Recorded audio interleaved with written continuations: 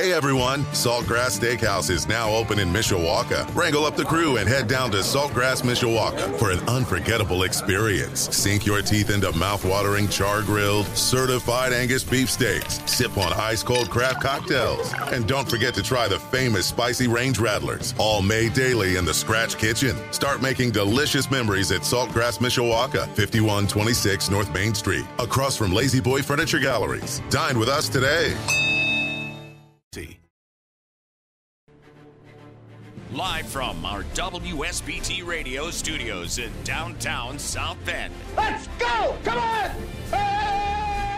Welcome to Budweiser's Weekday Sportsbeat. Wow, don't blink. A lot of major intestinal fortitude going on here. On your home for Notre Dame football. Knocked down by Wooden.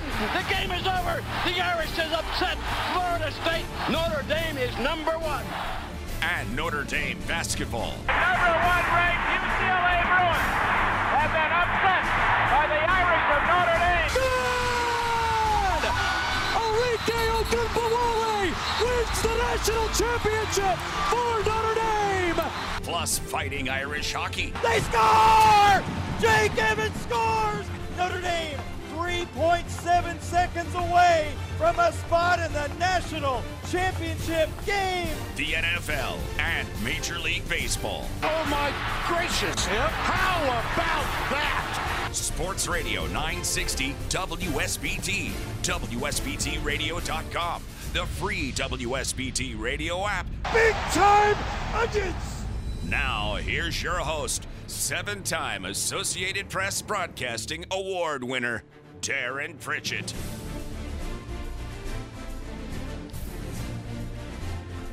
Greetings, welcome back to Budweiser's Weekday Sports Beat here on Sports Radio 960 WSBT.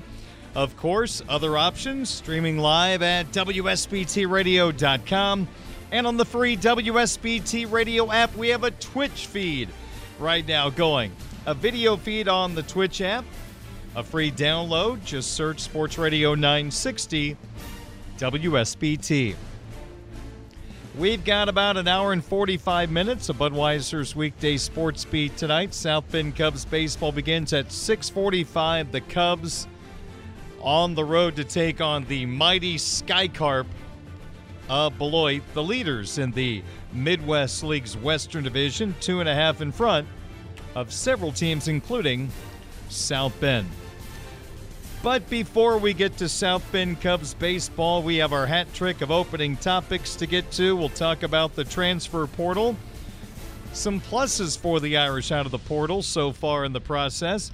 We've got our Twitter question of the day. In the 6 o'clock hour, we will talk things over with Mike Singer, the Notre Dame football recruiting insider. Blue and Gold Illustrated, blueandgold.com.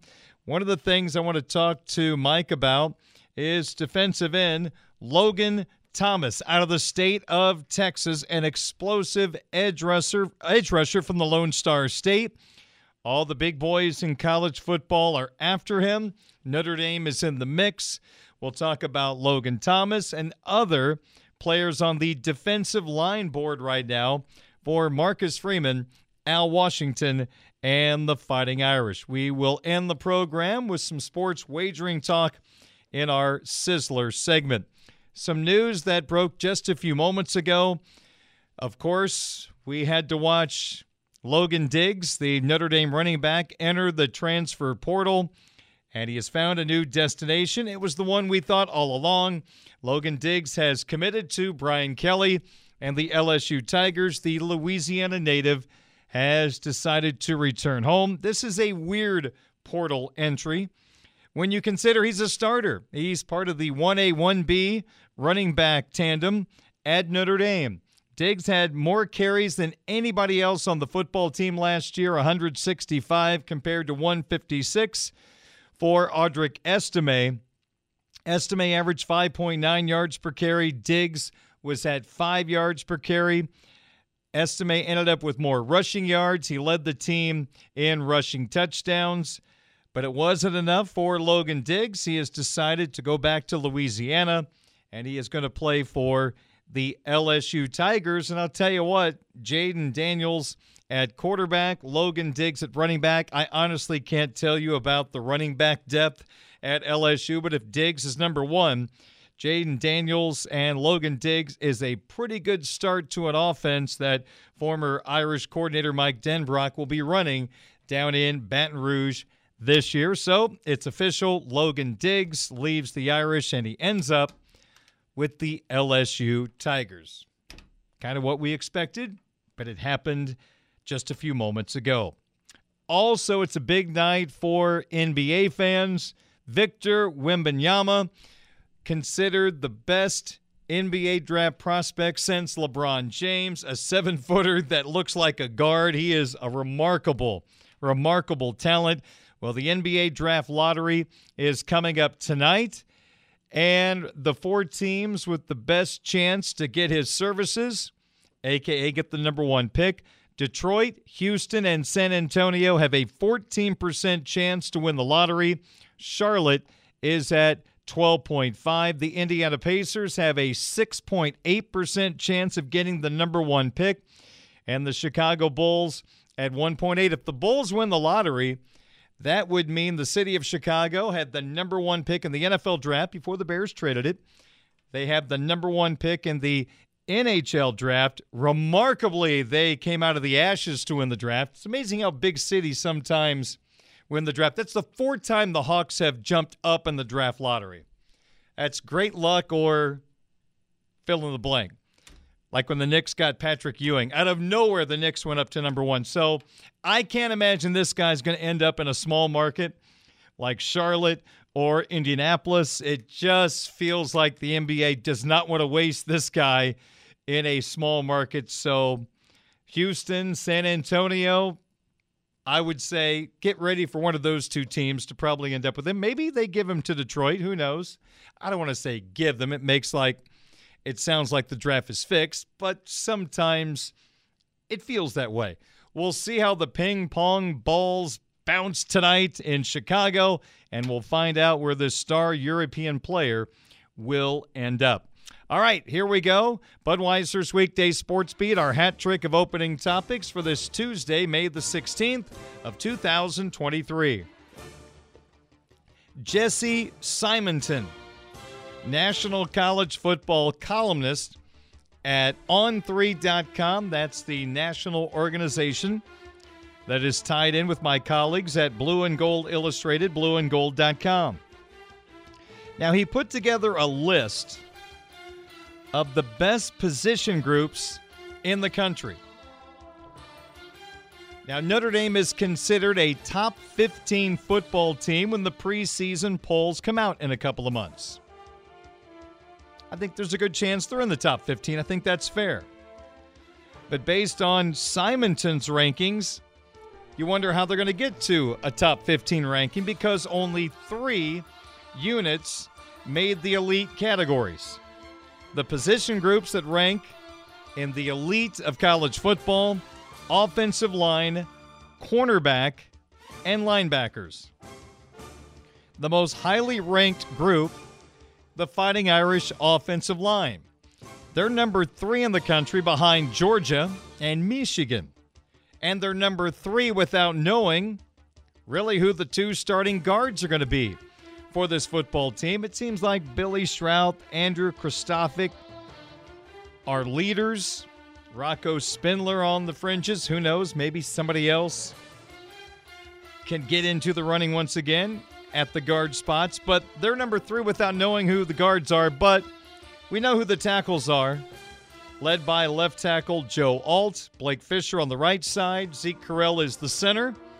Notre Dame getting the benefit of the doubt without knowing who the guards are. They're number 3 on this list. The cornerback position is number 6, led by Benjamin Morrison and Cam Hart. Morrison coming off a spectacular freshman season. And the linebacking core, there's a lot of options at linebacker. We've discussed there's that old Grizzly veteran group that you know what you're going to get out of them. Then you got some young pups that are ready to go like Jalen Sneed, or it looks like they're ready to go, but it's tough to unseat guys like Bertrand, Leafau, Kaiser. But there's a lot of options at linebacker, and they got a number 10 ranking in the country. So is there a group that should have been ranked in the elite of the elite elsewhere on the football team? Well, you take a look at the quarterback position. If it's just starting quarterback, I would have to imagine Hartman is in the top 10, no worse than the top 15. But these are position groups in this article. And if you factor in Hartman plus the backups, Steve Angeli, a handful of snaps last year. Kenny Minchie is a true freshman. Without Tyler Buckner, that room looks totally different. Of course, if you've been absent for a while, Tyler Buckner left the Irish and is now battling for the starting job at Alabama. So Hartman by himself, top 10, top 15. When you couple the room together, it's probably not in the elite category. The running back room. A month ago, absolutely. Without Logan Diggs, bear with me for a second, it may not be as easy to rate them that high. You got the guy, you know what you're going to get. In fact, I don't know, you may get a little more in terms of athleticism from Audric Estime. He shed some pounds. He looked really good in the spring. He's your guy, but Logan Diggs is now, as we mentioned, at LSU. So outside of Estime, you have promise. I sit here feeling good about this group. Maybe you do as well. But we are basing that on limited, and I mean very limited opportunities. 2, 3, and 4 on the depth chart. I'll put them in an order. Maybe it changes. Jabron Payne, Jadarian Price coming off an injury, and the freshman Jeremiah Love. Outside of Audric Estime, those 3 running backs have a total of 2 collegiate carries. So it's hard to rank the group elite at this moment. After a month of the season, we re-look at these particular groups. Maybe they go into the top 10. But right now, with limited experience on the field, I can understand why the running back room did not make the elite of the elite running back groups in the country. Wide receiver, I'm going to say no, still unproven. Still need to see more out of players in terms of consistency.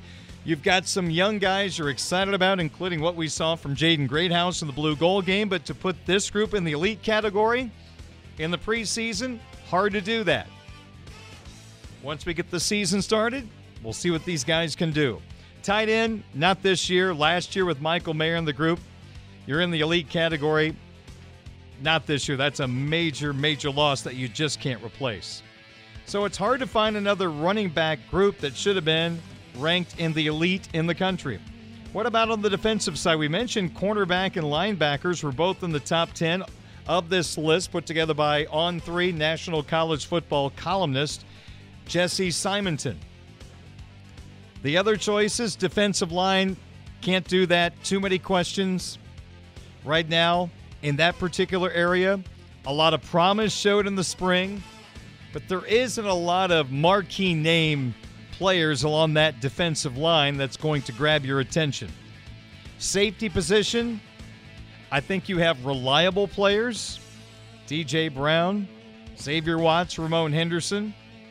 Let's see how Antonio Carter fits in. The young man from Rhode Island, listed as a safety, but played a lot of corner last year for the Rams. Maybe he enhances that cornerback group. Maybe he's a safety. Let's see how he fits in. So I would not put the safety group in the elite category in the country. So after you kind of take a look at the situation, at first you're thinking for a team ranked probably in the top 15 of the polls, how they could have not many position groups ranked. You kind of break it down, you see that maybe those are the ones that should have been ranked, and there are some question marks in some spots that doesn't allow a couple of groups to be ranked, like, for example, the running back group. In time, we'll learn more about the 2023 Fighting Irish, and we'll see maybe there's a group that will gain in popularity across the country once we see them play this year. Again, that's Jesse Simonton, if you want to check it out, on3.com, National College Football columnist ranking the best position groups in the country.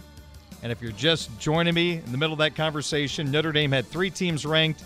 Offensive line number 3 in the country, cornerback number 6, linebackers number 10. Now we move to hat trick topic number 2 to get this program underway. And let's talk about baseball. Is this unwritten rules? I'm not sure exactly what we're going to call it. But we had a developing situation north of the border last night. The New York Yankees taking on the Toronto Blue Jays. Yankees are up 6-0. Manager Aaron Boone ejected for arguing balls and strikes. The guy who hit 62 home runs last year, Aaron Judge, in the batter's box. And the game aired, of course, on Yes Network, but also in Canada on Sportsnet. And they have 2 of the very best broadcasters calling Blue Jay games. You might be familiar with Dan Schulman, who called Sunday Night Baseball for many years on ESPN, and Buck Martinez, who has been broadcasting a long time after being a catcher in the majors, including with the Toronto Blue Jays. Highly respected, quality broadcasters. And as they're watching the Aaron Judge at-bat unfold with New York up 6-0, they noticed something that was rather strange with the Judge at-bat.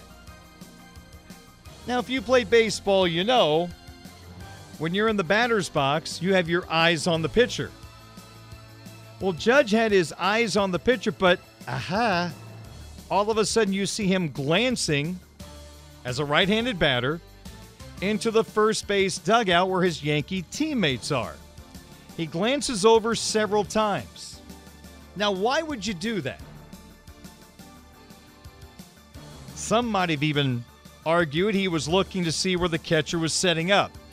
Based on the camera angles I've noticed, I don't think he was peeking back at the catcher. He was looking into the dugout. So this is how it unfolded on Sportsnet in Toronto last night with this at-bat, Dan Schulman and Buck Martinez on the call in Toronto.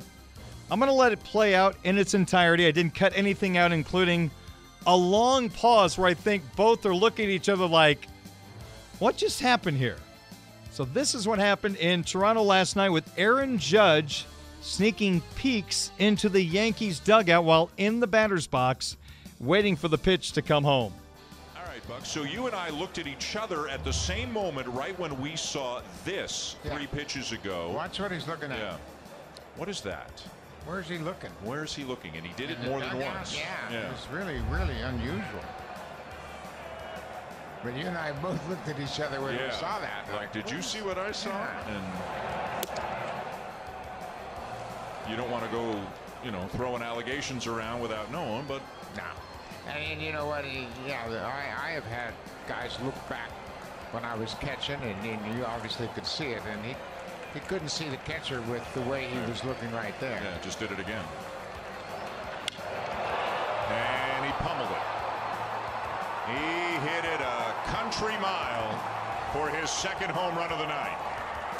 Now here's the awkward pause where I think they both want to say something, but they're not going to say something.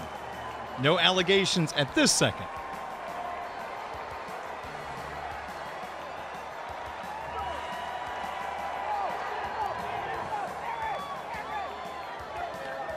Third time this season that Aaron Judge has hit 2 homers in a game, and once again he's looking at something, and then the next move is that powerful swing, and he blasts one to center field.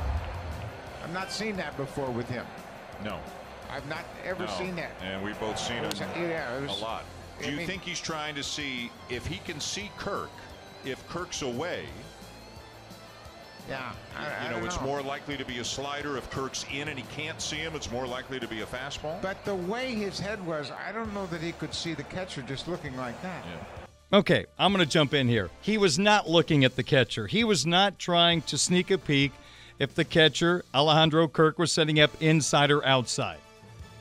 To me, what happened was the Yankees somehow, some way, whatever the case may be, had figured out what the pitcher was going to throw.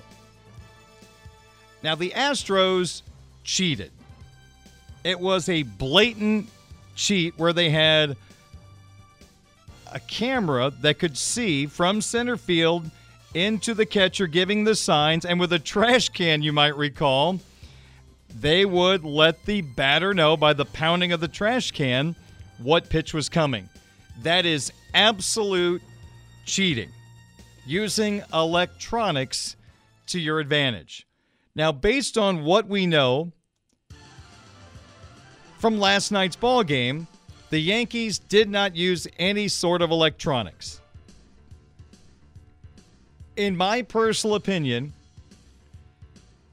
the Yankees were letting Aaron Judge know in some capacity that they had figured out what the pitcher was going to throw. I don't think they were stealing signs. I think the pitcher was tipping his pitches. Now, you see this a lot more at the high school level. I know with the travel team that my son is on, I talk to our hitters about, you'll see a lot of young pitchers, when it's a fastball, they never move their glove. They have the fastball grip already, and if they don't move their glove, they are not changing the location of your fingers on the baseball. So if that glove doesn't move, you know it's going to be a fastball or the pitch that they always put their hands in the glove with. Now, if you watch a pitcher do this and you see he never moves his glove, it's a fastball, okay. But then when you see the glove move in preparation for a pitch, you know that they are changing their grip. And that normally means something off speed. Whatever the pitcher throws, changeup, curveball, whatever the case may be.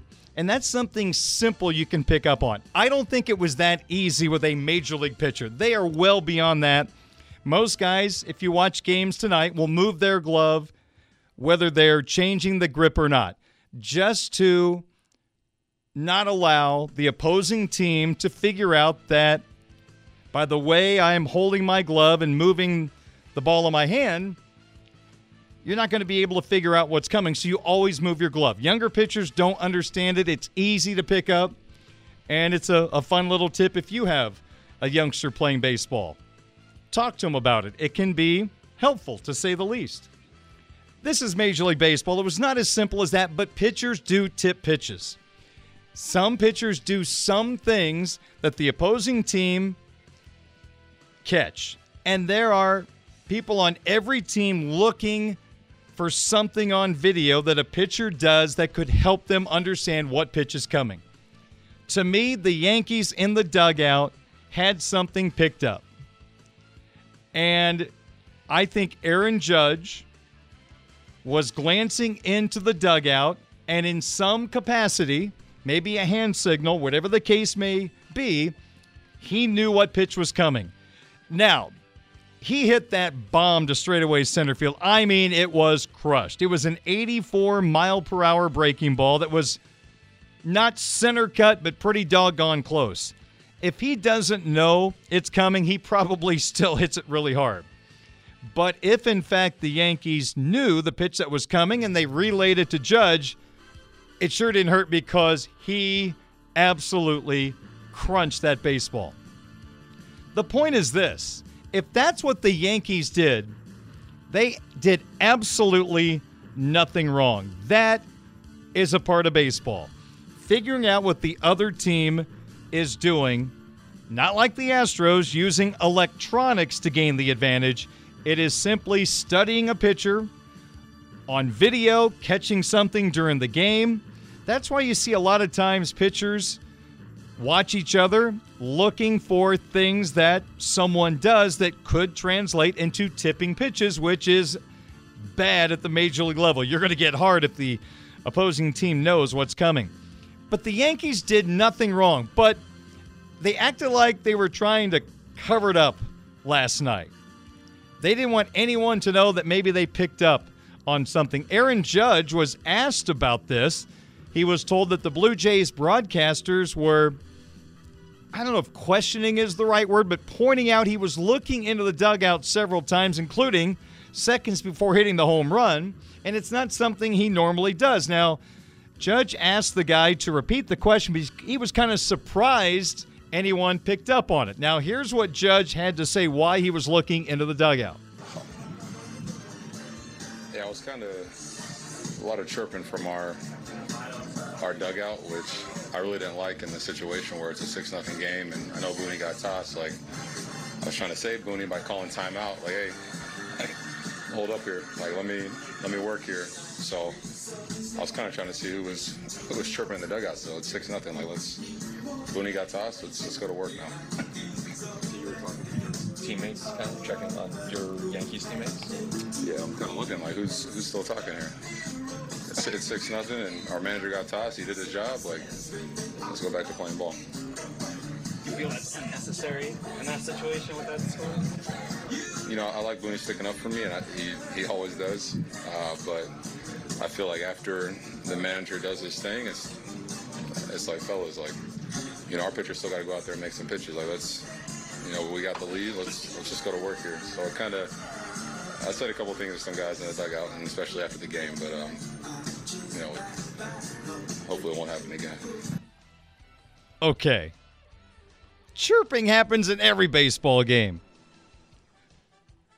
And I just can't believe that Aaron Judge, while focused on hitting a major league pitcher, continues to look into the dugout because his teammates are chirping at the umpires.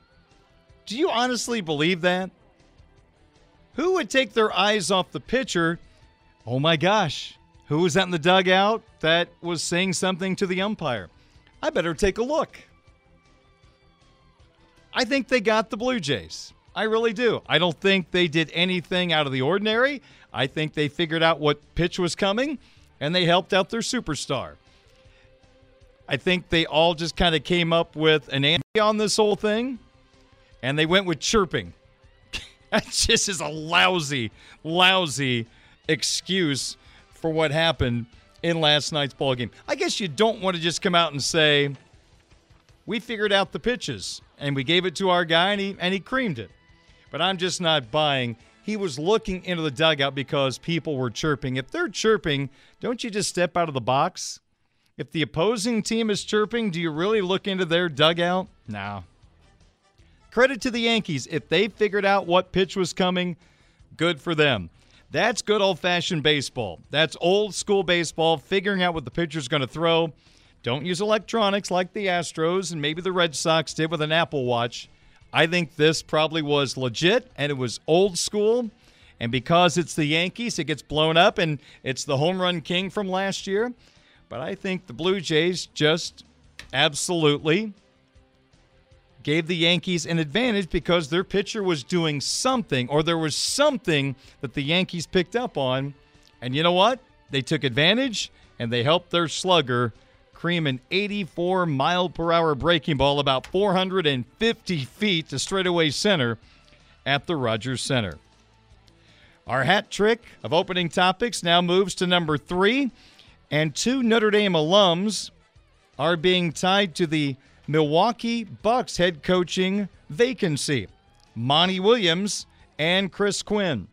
First off, the Bucks were stunned in the first round of the NBA playoffs by the Miami Heat after an NBA best 58-24 record during the regular season. Mike Budenholzer, who just 2 years ago led the Bucks to the World Championship, let go. So now there's a host of candidates for the Bucks to choose from, and 2 have those Notre Dame ties. Monty Williams played for the Irish 89-94, 1994 NBA first-round pick, number 24 overall, the New York Knicks. Played in the NBA from 94 to 03. Got into coaching in 2005, was an assistant with Portland from 05 to 2010. Then went to the Hornets Pelicans organization.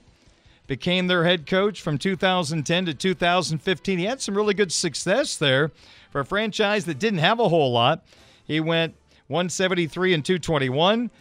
went to the Oklahoma City Thunder as an associate head coach in 2015-2016, and Suns head coach from 2019 until just a couple of days ago, going 194 and 115. NBA Coach of the Year in 2022. Led the Suns to the finals in 2021. Lost in the Western Conference semifinal to the number 1 seed, the Denver Nuggets. Didn't have Chris Paul. Ayton was hurt. They made a bad deal for Kevin Durant, but Williams paid the price because as a brand new owner, and new owners like to do things their way. They want their people. The GM's job, not sure it's safe because he did more to hurt the Suns than Monty Williams did. And Monty's truly one of the great human beings on the face of the earth. He will get another opportunity. The Bucks are allegedly interested in Williams. Other teams interested in Monty. The Toronto Raptors and the Detroit Pistons.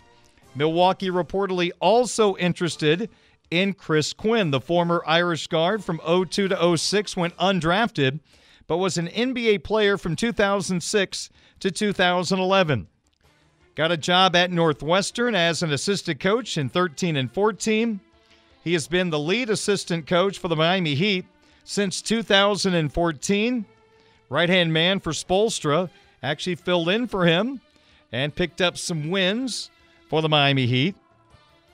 Now, Quinn is a guy that does not have head coaching experience. Will that hurt him at the end of the day? You know, possibly, but there's some good buzz about Chris Quinn. In fact, he has interviewed for the Indiana Pacers job and Washington Wizards jobs the last couple of years. ESPN writer Kevin Arnovitz had this to say about Quinn, quote, "Ask Heat insiders who most embodies the team's culture, and Quinn is commonly the answer. One league source affectionately referred to Quinn as Spoelstra's mini-me for his temperament and organizational skills. He's an emotionally stable leader who inspires confidence in players, as revealed when he filled in for Spoelstra as head coach for a stint in March and April. Quinn received his first interview for a head coaching job with Indiana in 2020, while Washington gave him a look in 2021, end quote." That is Kevin Arnovitz, basketball writer for ESPN. His thoughts on former Notre Dame guard Chris Quinn, longtime right-hand man for Spoelstra down in Miami. With the Heat having success year in and year out, somebody might take a chance to see if Quinn can bring that culture to their city. So the Bucks got one of the best players in the world to work with. You got Pat Connaughton on that team, the Irish star. Maybe Pat has some Notre Dame company if the Bucks decide to go with either Monty Williams or Chris Quinn as their head coach. That's our hat trick of opening topics for tonight. 5:38 is our time. Coming up in a moment, we'll take a look at some positives out of the transfer portal for the Fighting Irish. Twitter question of the day coming up. Mike Singer talks Notre Dame football recruiting in about a half an hour on WSBT.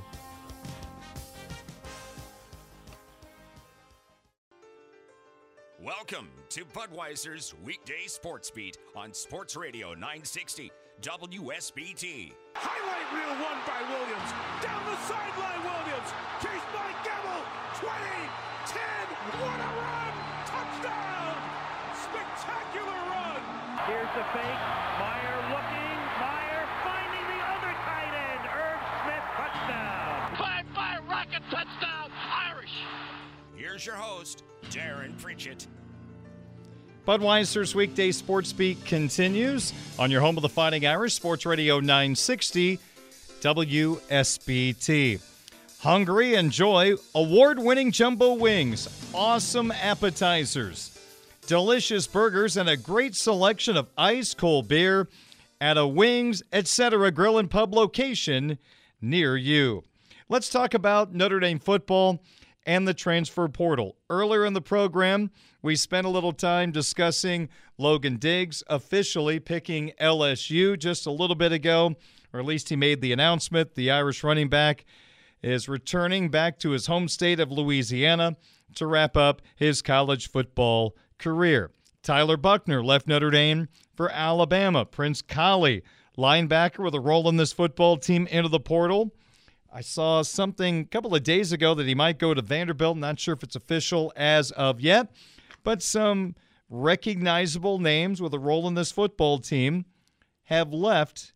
And it's also a situation in which the Irish have added players from the transfer portal to help them in 2023 and maybe 2024. A prime example is Antonio Carter, the player from Rhode Island, FCS player, who was offered by Notre Dame just 11 days ago on May the 5th.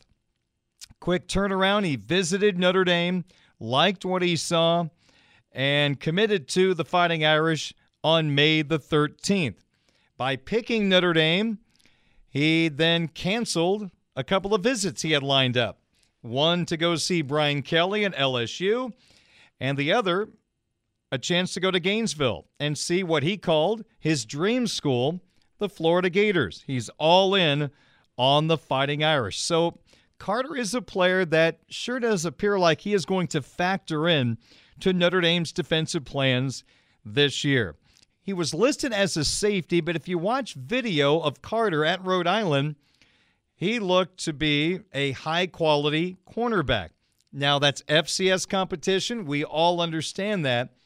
But he definitely made a lot of plays on the football and had a lot of pass breakups, which was a major weakness of last year's Notre Dame football team. Just to give you some of the numbers, Carter, the last two seasons, 21 starts out of 22 appearances, 112 total tackles, 17 pass breakups the last 2 years, including 10 last year for Rhode Island. In comparison, Notre Dame had 24 all of last year. That was 129th out of 131 FBS teams. So this ball-hawking defensive back, safety, but has cornerback skills, another versatile player. And how many times have we talked about a Notre Dame defensive player they're bringing in that provides versatility? He can play different spots. This is definitely the case for Antonio Carter. Now, the Irish were looking for depth at the safety position. They have capable players in DJ Brown, Xavier Watts, and Ramon Henderson. The young freshmen, Ben Minnick and Adon Schuler, injured. Not sure how much they're going to be able to help this football team. So Carter, a very interesting addition, and it just feels like he is going to have a very important role on this Fighting Irish defense in 2023. You look at the safety depth chart, there are 7 safeties, and we will list Carter as a safety. 4 years of eligibility for Adon Schuler and Ben Minnick. You got 2 years of Carter, Xavier Watts, and Ramon Henderson, and 1 year with DJ Brown and the grad transfer from Oklahoma State, Thomas Harper, who has that versatility, listed as a safety, played a lot of nickel for the Oklahoma State Cowboys last year, possibly a role with the Irish football team this year. But, hey, there's no doubt the Irish lost some key guys to the portal, but they also added what they believe is a franchise-type quarterback, if you want to call it that, and Sam Hartman coming from Wake Forest, where he rewrote the Wake Forest record books and some ACC records as well. Now, you got Caleb Smith, the wide receiver from Virginia Tech. He has since retired from football after starting spring practice with the Irish. Then you got defensive lineman Javonte Jean-Baptiste from Ohio State as a reserve pass rusher last year, 4 sacks for Ohio State. Can he provide some of that pressure lost with Isaiah Foskey going to the NFL draft? Jordan Botelho, Jean-Baptiste are 2 guys that you're counting on. Your starting kicker probably coming from South Florida and Spencer Schrader. And then you've got the guy we just talked about a moment ago, defensive back Antonio Carter of Rhode Island. So, yeah, Buckner, Diggs, 2 of the guys that have left, but some really interesting players coming into the program. Hartman's going to start. You expect Schrader, Jean-Baptiste. If he's not a starter, he's going to play his share of snaps. And Antonio Carter, can't wait to see where he fits in. 5:50 is our time. We got our Twitter question of the day next on WSBT. This is the Budweiser's Weekday Sportsbeat Twitter question of the day from Sports Radio 960 WSBT. I'm Darren Pritchett. 5:54 is our time on this Tuesday evening. Twitter question of the day from Monday. You can find it on my Twitter account at 960 Sportsbeat. Yesterday's question: from these choices, which of these Notre Dame football-related items would you change? Your four options: return to natural grass, change the NBC broadcasters, do not play FCS Tennessee State, or improve the use of the video board. You have voted. Here are the results. Not a lot of support for adding more features to the video board during the game. That got 4.7% of the vote. Third place in the voting: return to natural grass.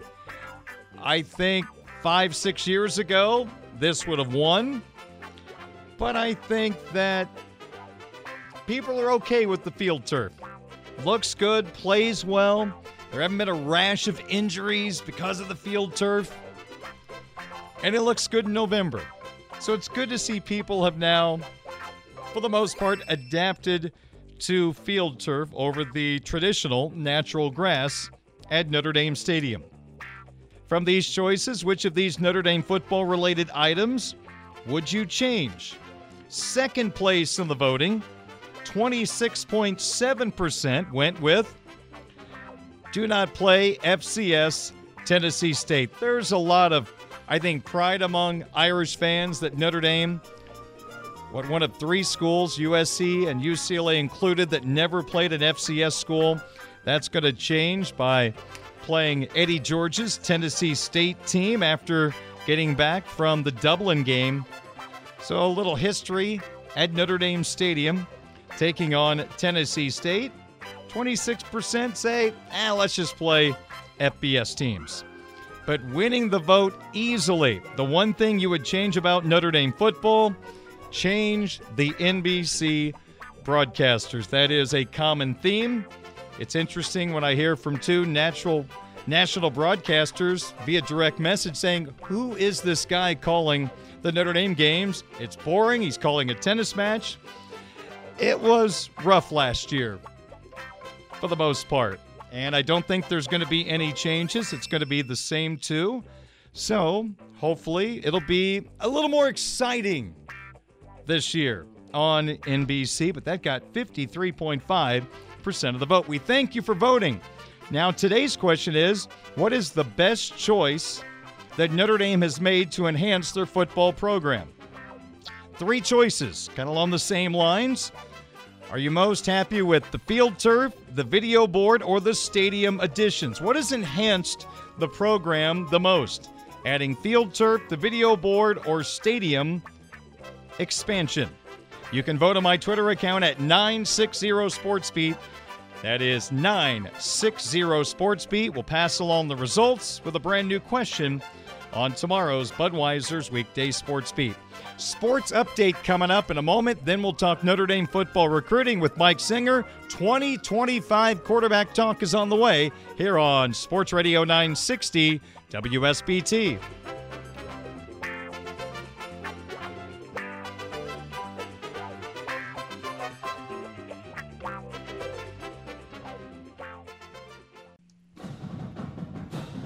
Budweiser's Weekday Sports Beat continues on Sports Radio 960 WSBT, WSBTradio.com, the WSBT radio app, and on Twitch as Darren Pritchett talks Notre Dame football recruiting with Blue and Gold Illustrated insider Mike Singer. All right, Mike, let's get started and let's get right into some Notre Dame football recruiting news. And let's talk about a guy that could come off the edge possibly for the Fighting Irish, a much heralded defensive end from, I believe, the state of Texas, Logan Thomas. This is a young man that, he's got some explosive moves. Watching some video of him. Is Notre Dame going to get a visit from Logan Thomas once again? And where do we stand right now with his recruitment? Yeah, four-star prospect from Katy, Texas, number 164 overall player, number 13 edge, according to the 2024 On3 industry ranking. visiting Notre Dame this weekend. So, Darren, it's interesting because March and April are usually big unofficial visit months for Notre Dame. And then May, the coaching staff is on the road, typically from Monday to Friday. And then by the weekend, I think those guys, remember, they are people, like they need to have their own life. And I think, during the weekend, spend some time with their family, but also, Darren, they're meeting with the players. Like you'll see, some of those coaches and the players like tweet out photos of, just position group meetings, on a Saturday or Sunday. They're hanging out before those coaches hit the road. So May's a total grind. So it's not big for recruits coming on campus, but Logan Thomas, was able to visit Notre Dame this weekend. This will be his second time. He also visited in early March, I believe. So this is a top overall target for the Fighting Irish, and someone who the staff is like, oh, you can come to campus in May? Yes, we will absolutely host you. So, yeah, it's a pretty big deal, Darren. And I know we'll talk about defensive line recruiting in general, but if Notre Dame is able to get Logan Thomas, this puts the Irish in a very ideal situation moving forward. You mentioned his pass rush moves. You saw him, and for folks watching on YouTube or watching his film, played a little bit of inside linebacker. He's coming off the edge. This is just the kind of player that you want. You can do all these different things, the versatility, the length, all those kind of, buzzwords that can be cliche in football, but they're real things and they're important. Notre Dame really values the versatility and especially the length. Everything I gather about Logan Thomas is that he, is a really strong, fit for Notre Dame off the field, and on the field, he looks like he could be a really good get for the Irish as well. Every football team is looking for more edge rushers. He's from Texas. He's a highly acclaimed player, so I would have to imagine the schools that have offered him are the who's who of college football.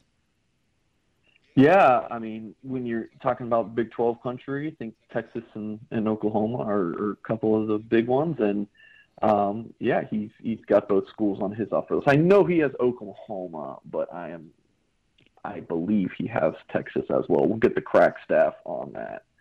Oklahoma, Texas A&M, Georgia, does have Texas, LSU, USC. Got to throw out Colorado. Kind of school just yet, but they do have Deion Sanders, so it's interesting. So, yeah, those are a few of his offers. Interestingly enough, Darren, Texas Tech is a school to watch out for here. It's an in-state school that's done a really good job recruiting him. That coaching staff over there for the Red Raiders actually doing a really good job. You hear the Texas Tech linked with a lot of big-time recruits these days. But I think it's a Texas Tech, Oklahoma, Notre Dame battle. I do give the Fighting Irish the edge for Thomas right now. And I think this weekend could be really big for the Irish potentially landing him. Does that take place? I don't know. But again, the visit this weekend, him getting to campus a second time in the spring from the Houston, Texas area, that's a pretty big deal. Well, last year the Irish thought they had Keon Keeley. He decommits. And, we were so deep into the process, Mike. It's so hard to get another high-level player to flip to you. So this seems like it's an important cycle, and Irish off to a good start with Logan Thomas at this particular time. So let's expand the defensive line conversation. What is the status right now of defensive line recruiting for Marcus Freeman's staff? It's pretty interesting because there's a lot of guys on the board. They've offered many defensive linemen, but I think if you get Logan Thomas, Darren, and I can't speak for the Notre Dame staff here. This is kind of just Mike Singer reading between the lines. Okay. If they get Logan Thomas, that's 4 defensive linemen committed. And we'll go through those names in a minute. It's like, how many more? You're not taking 6 defensive linemen. At least I don't think so. So it kind of is like, you get Thomas, you're in a really good spot. Like, you've hit on these players that you really wanted. Makes your life a little bit easier for Al Washington and co. You just got to, kind of focus on the guys you have committed. So, and looking at Notre Dame's commitment so far on the defense line in 2024, you have Bryce Young, who I swear was just like 6'4", 215 pounds, and then you check around, he's 6'6", 245 as of January when he visited Notre Dame, a source told me. 6'6", 245 for Bryant Young's kid. Pretty big deal. He committed to Notre Dame April 29th. When I interviewed him not too long ago about his commitment, he was like, I point blank asked him, I was like, "You always know it's going to be Notre Dame?" And he says, "Honestly, no, I didn't always know. Like I thought it for a while there might have been a different school. You know, like he really liked Michigan. He took a visit to Stanford. He just kept picking up offers left and right. But Young did commit to Notre Dame. April 29th, he told the staff a week before at the Blue Gold game, but announced it a week later. Owen Wafels, just a tank, listed at 6'2", 267.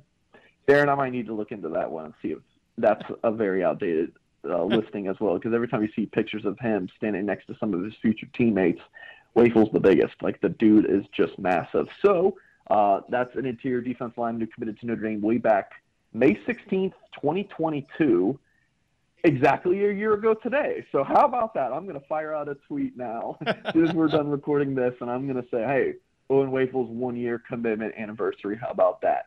And then you got Cole Mullins, a commitment for Notre Dame that kind of came out of the blue. He visited in April. This is an edge rusher. He's listed at 6'4", 240 pounds. I know my coworker Tim Hyde believes that he could, bulk up to a strong side defensive end, same as Bryce Young. But you just kind of want these long edge rushers, kind of get them in and figure it out later. Committed to Notre Dame over Wake and Duke, but also had offers, from USC, Pitt, Miami, North Carolina. So had some big time offers as well. So that's the 3-man defensive line class. Again, if you get Thomas committed, then it's kind of like you're going after probably one more guy, and I would assume it would be Justin Scott, the 5-star interior defensive lineman from Chicago St. Ignatius. That would be, if they get Scott, Thomas, Young, Wafel, and Mullins, I mean, that's got to be up there for an A+, right? I mean, it's not like 5 stars. That's a little unrealistic. But if you're talking about like a realistic expectation of what Notre Dame could get in a defensive line class, that's it. I mean, that would be crazy. And then they still have a few other targets, Darren. I want to quickly mention Elijah Rushing is supposed to be coming. So Notre Dame's not just putting all their eggs in these baskets, right? I mean, they're going to take the ones, like if Logan Thomas wants in, they're going to take them. But I think Elijah Rushing, a 5-star defensive end who's visiting in June, I think you take Elijah Rushing for sure. Probably a long shot. This guy is literally a Keon Keeley clone. Talking about him a minute ago. You take him. Malachi Williams would be an interesting one, 6'3", 210 pounds edge rusher who Notre Dame really likes. Jalen Harvey, Notre Dame's in the mix with. He's another edge from Maryland. Benedict Uma's more of an interior guy, I believe. I think Notre Dame would love to have him. TJ Lindsey, an interior guy from Arkansas. Sean Saviano's an interior guy from Clearwater, Florida. Or goes to school in Clearwater. I believe he's originally from Canada, but I could be wrong there. So Notre Dame has all of these guys on the board, Darren, and it's a good thing to have. Like, if you'd rather, potentially if to turn players away than, have all your guys turn you away, if that makes sense. So it can kind of be tricky to go through the defensive line board. It's like, man, they have so many guys. How are they going to manage this? Of course, it always works itself out, but Notre Dame has definitely put itself in a situation where if they don't land a Logan Thomas, for example, they have many other options, and that's where you want to be. You don't turn down great players. You figure out a way to make room on the roster. He's Mike Singer. I'm Darren Pritchett, talking Notre Dame football recruiting on Sports Radio 960 WSBT. Also, for those of you listening on the radio, make sure you check out the Blue and Gold YouTube channel. Our conversation is available. And as Mike was mentioning, all of those guys that Notre Dame was interested in, he was putting up bios. So if you're listening on the radio, you missed a lot of information on the screen. So make sure you check out the Blue and Gold YouTube channel and the Notre Dame recruiting update with Mike Singer. Now let's move along to the quarterback position. What is the outlook for quarterback recruiting in the 2025 class? Yeah, Darren, we're kind of like in May, it's really just you'll have some commitments. Like Notre Dame's been hot on the recruiting trail just in the past week, landing a couple of 2024 linebackers, Teddy Rizak and Bodie Cahoon. You got the transfer commitment and Antonio Carter. So it's a lot of commitments and coaches on the road. The work you did in the spring pays off to make commitments, and then June official visits, you usually will get those commitments in July, if that makes sense. So not a ton of super new stuff, but kind of did want to give an update on quarterback recruiting. Of course, Notre Dame has a pledge from C.J. Carr in the 2024 cycle. After a little bit of speculation, maybe it was a little bit more than speculation, but any possible wavering that C.J. Carr had about, Notre Dame after some coaching changes has all been put to bed. Carr's totally locked in with the Irish. So Gino Guidugli and the staff is starting to look ahead to 2025. And just a quick rundown of some of the names, Darren. Bryce Underwood from Belleville, Michigan is certainly at I don't know. He's one of the top quarterbacks in the country. On three zone rankings have him as the number one overall player. Across the board, he's the number one quarterback in the country. Like, this is a 5-star talent all the way. Has not visited Notre Dame yet, and I would consider this one a total long shot until Underwood, who stands at 6'3", 210 pounds, does visit the Fighting Irish. George McIntyre from Nashville, Tennessee. What is he? The nephew of former Colorado head coach and current FIU head coach, Mike McIntyre. And then his grandfather, was big time coach at Vanderbilt before my time. But McIntyre's number 2 quarterback in the country, 6'5", 185, again from Nashville. Gino Guidugli has already been to his high school twice, and I believe just yesterday. So Notre Dame working there. Cutter Boley from Lexington Christian Academy in Kentucky, expected to commit to Kentucky this week.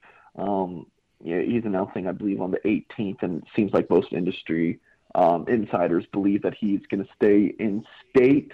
Antoine Hill, Notre Dame's offered him from Warden Robins, Georgia. That's the same hometown as Chancey Stuckey, Notre Dame's receivers coach. I would classify this one as a pretty long shot, kind of maybe even more of a long shot than Underwood, because at least Underwood's a Midwest kid. Hill, it's going to be hard to see him leave the South. Probably the same with KJ Lacey from Saraland, Alabama. I'm pretty sure he's got an offer from Alabama already, and he gets compared to Bryce Young a good bit. Oof. That's going to be hard for the Irish to go in there, but I know that, Guidugli and company have had good conversations with him and building a good connection. Last but certainly not least, I know I'm kind of going through the names. I'm like, yeah, probably a long shot. I mean, they're swinging for the fences. I mean, we're talking about these guys are all the top quarterbacks in the country. I mean, it's a pretty big-time competition here. But the one I do feel like Notre Dame has the best shot with currently, he's from Mississippi, Deuce Knight, a top 100 player per the On3 industry ranking, number 86 nationally and number 7 at his position. I think it's Ole Miss. I know Auburn's in there, Tennessee, so you got these SEC schools. But I know he had a really good time at Notre Dame. In the spring, he's wanting to get back to South Bend in the summer.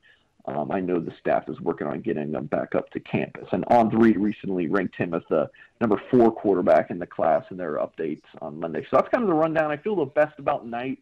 But I know, look, Guidugli, Darren, I know we talked about him, and I want to say our interview a week or two ago about the job he's done.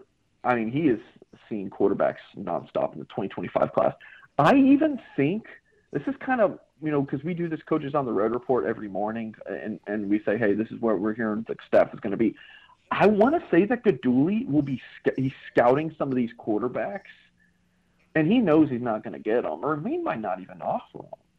But he's going to scout all these guys so we can, compare everybody. Sure. Like, again, I can't speak for him there, but that's kind of how, I see, where he's going, and I'm like, some of them just don't, make total sense to me, because I'm like, I think it's because he wants to see every quarterback. I love that, Darren. This guy's kicking butt on the recruiting trail. I don't know. I could be off base there, but again, I think the guy is kind of showing us a different level of, again, I'm not trying to throw shade at Tommy Rees, and I said that before and talking about Guidugli. That's not my intention at all, but I just feel like Guidugli, just the way he's recruiting on the road, is just a little bit different than we're used to. There's a different intensity. Just hearing you speak about the situation. I want to touch on 2 other things really quick, if you don't mind. You mentioned Cahoon and Rezac, the linebacker commitments that the Fighting Irish have picked up over the last week. Do you expect them to add 1 or 2 more linebackers? What's your read on what they still may do in the class at linebacker? Yeah, so earlier in our discussion, I was talking about defensive line, and it's like, yeah, they may have 2 spots left, but there's like 8 guys they're still recruiting. It's similar for linebacker. I think they're just going to take one more. Okay. And Kingston Viliamu-Asa from St. John Bosco in Bellflower, California, looks like the top guy on the board, but they're still bringing in these other guys, for official visits in June. Keyshawn Flowers, Chris Cole, Brian Huff, the former 2 on the East Coast, Huff's from Arkansas. And some of these guys, just as a side note, Darren, some of these guys are listed as an edge. Some of them are listed as linebacker, but some linebackers are going to be Vipers at the defensive ends at the next level, and some of the guys are listed at defensive end or edge or whatever. They're going to play linebacker, so front 7, and sometimes it's hard for me to remember who's being recruited at what position. But Notre Dame is, and then they're so versatile. They play all these different spots, and then Notre Dame's like, oh, we'll just get you in here and figure out your position later. So that kind of makes it complicated. But, yeah, Kingston Viliamu-Asa looks like the top guy on the board to keep an eye on, but they're not putting their eggs all in that basket. Again, that's at least my read on the situation.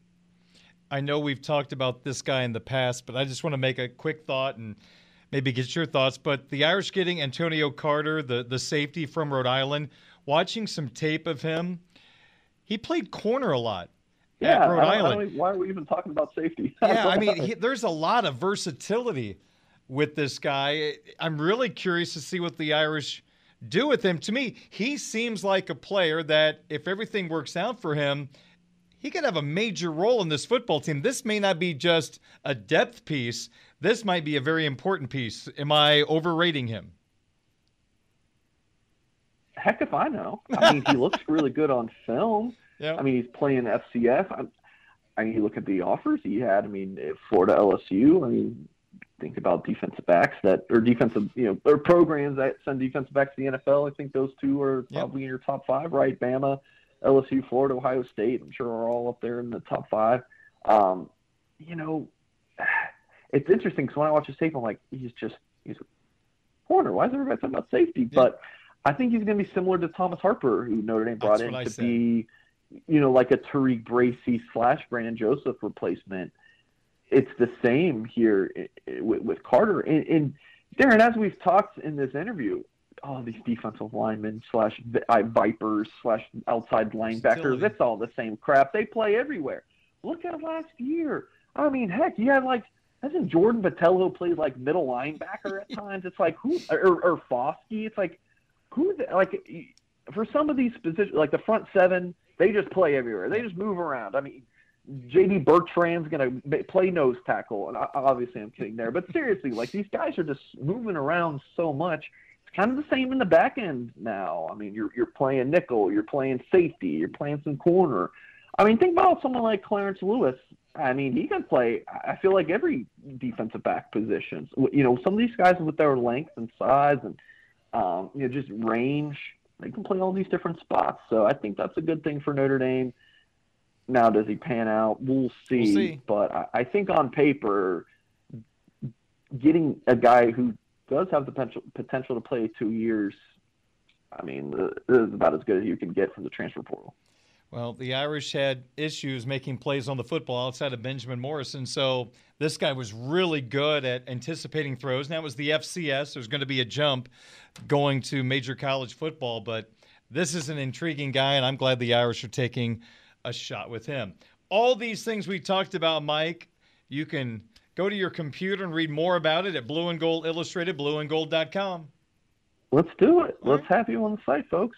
Join for $29.99. That unlocks premium access for 6 months before you get on the regular rate. So definitely do that. And if you have any questions, you can always hit me on Twitter at Mike T. Singer. Email msinger@blueandgold.com. I'd be happy to chat with you. And if you do Mike Singer instead without the T, you might get a pop singer. You might get an NBA beat reporter. So they may not know much about Notre Dame football recruiting. Yeah, I'm the third most famous Mike Singer to my knowledge, but there's probably more out there. But yes, you are correct, my friend. Mike T. Singer on Twitter. Enjoy a little vacation time next week. And I think we're going to talk to your colleague, Kyle Kelly, on your segment next week. We can get that all worked out. So we will talk to you in 2 weeks, and we expect you to have a bright suntan here on the Blue and Gold YouTube channel. Sounds great, my friend. Thank you. All right, that's Mike Singer, Notre Dame football recruiting insider, Blue and Gold Illustrated, blueandgold.com. We've got some sports wagering talk coming up in just a moment as we continue on this Tuesday, Budweiser's Weekday Sportsbeat from Sports Radio 960 WSBT. A Michiana tradition continues. Welcome to Budweiser's Weekday Sports Beat on Sports Radio 960 WSBT. I'm Darren Pritchett. Sports Beat continues on this Tuesday evening. South Bend Cubs baseball comes your way tonight here on WSBT Radio. In just a few moments, it's the Cubs on the road opening up a 6-game series against the Sky Carp of Beloit. Beloit affiliated with the Miami Marlins, and Beloit right now leading the Midwest League's Western Division with a record of 20-12. 2.5 games in front of Cedar Rapids, Peoria, and the South Bend Cubs. So stand by, South Bend Cubs baseball coming up in just a couple of moments here on Sports Radio 960 WSBT. Howard Park and Mishawaka Public Houses presents Michiana's Double Bingo game. Play now and jump in anytime. It's free. Grab your bingo card right now. Just go to MichianaBingo.com. That's MichianaBingo.com for your card and all the rules. A reminder, the jackpot grows daily by $50 and all season long. Tons of cash and prizes given away during Michiana's virtual Double Bingo game presented by Howard Park and Mishawaka Public Houses. 2 cities, 2 parks, 1 river, 1 public house.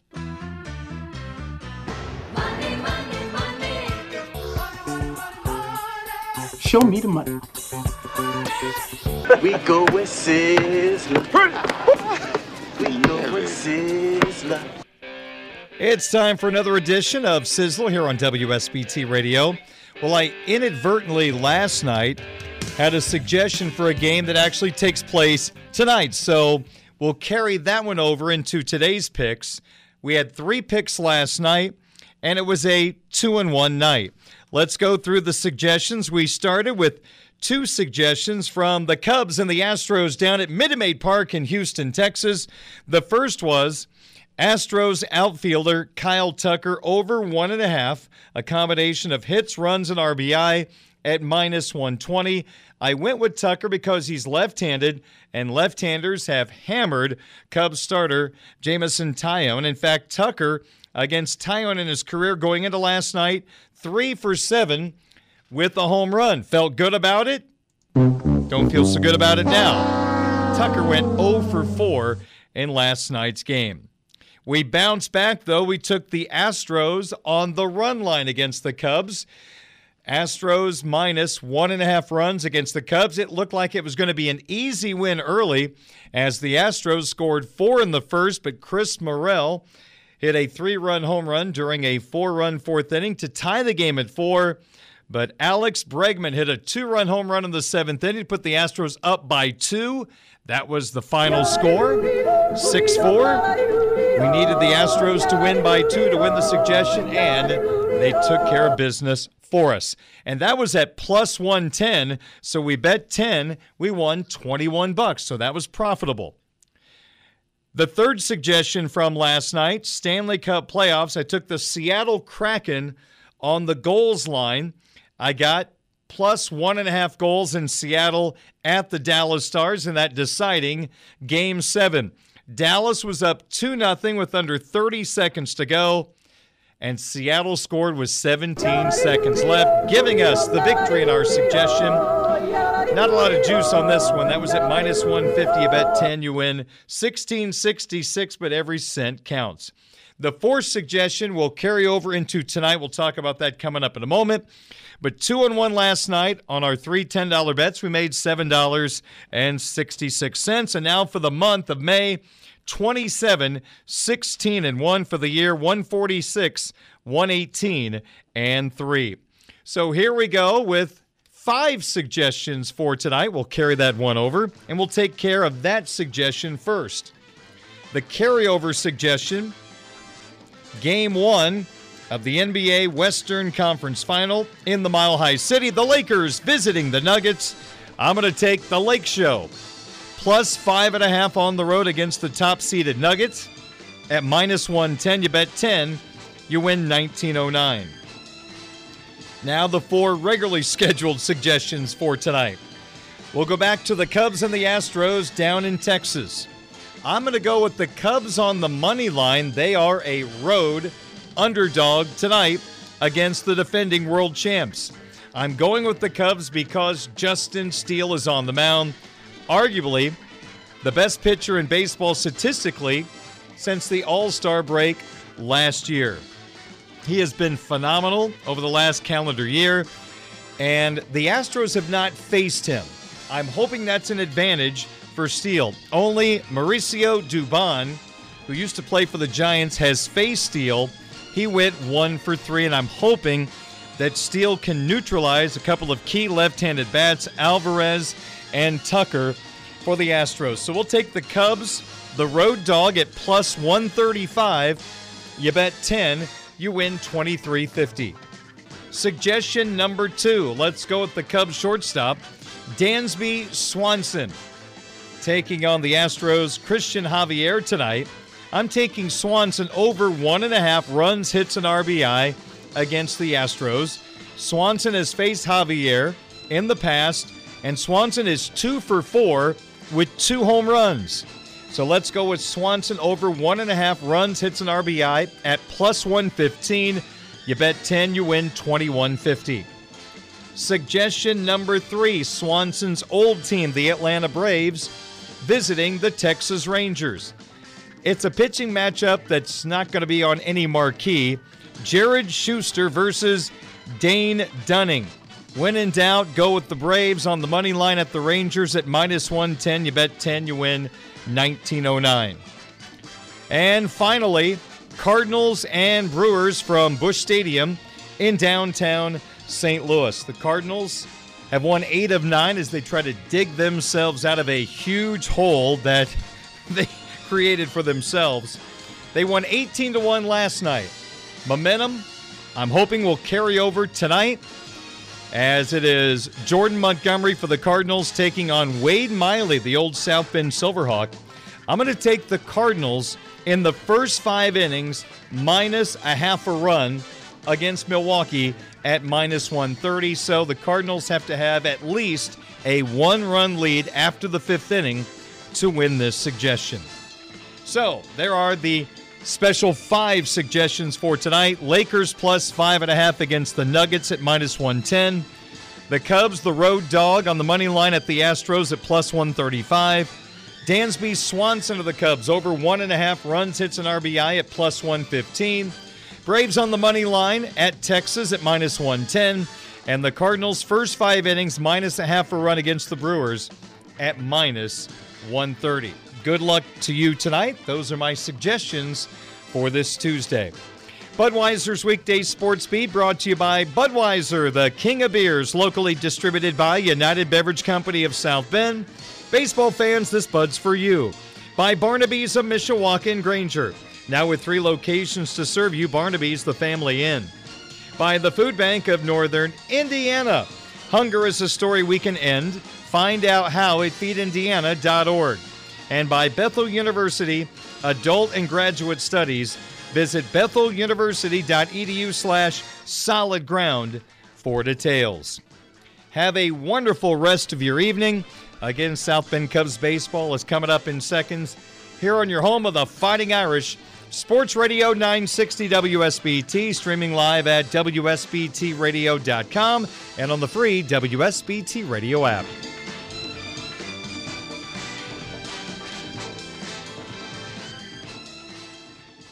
Hey everyone, Saltgrass Steakhouse is now open in Mishawaka. Wrangle up the crew and head down to Saltgrass, Mishawaka for an unforgettable experience. Sink your teeth into mouth-watering char-grilled, certified Angus beef steaks. Sip on ice-cold craft cocktails. And don't forget to try the famous spicy range rattlers, all made daily in the Scratch Kitchen. Start making delicious memories at Saltgrass, Mishawaka, 5126 North Main Street, across from Lazy Boy Furniture Galleries. Dine with us today.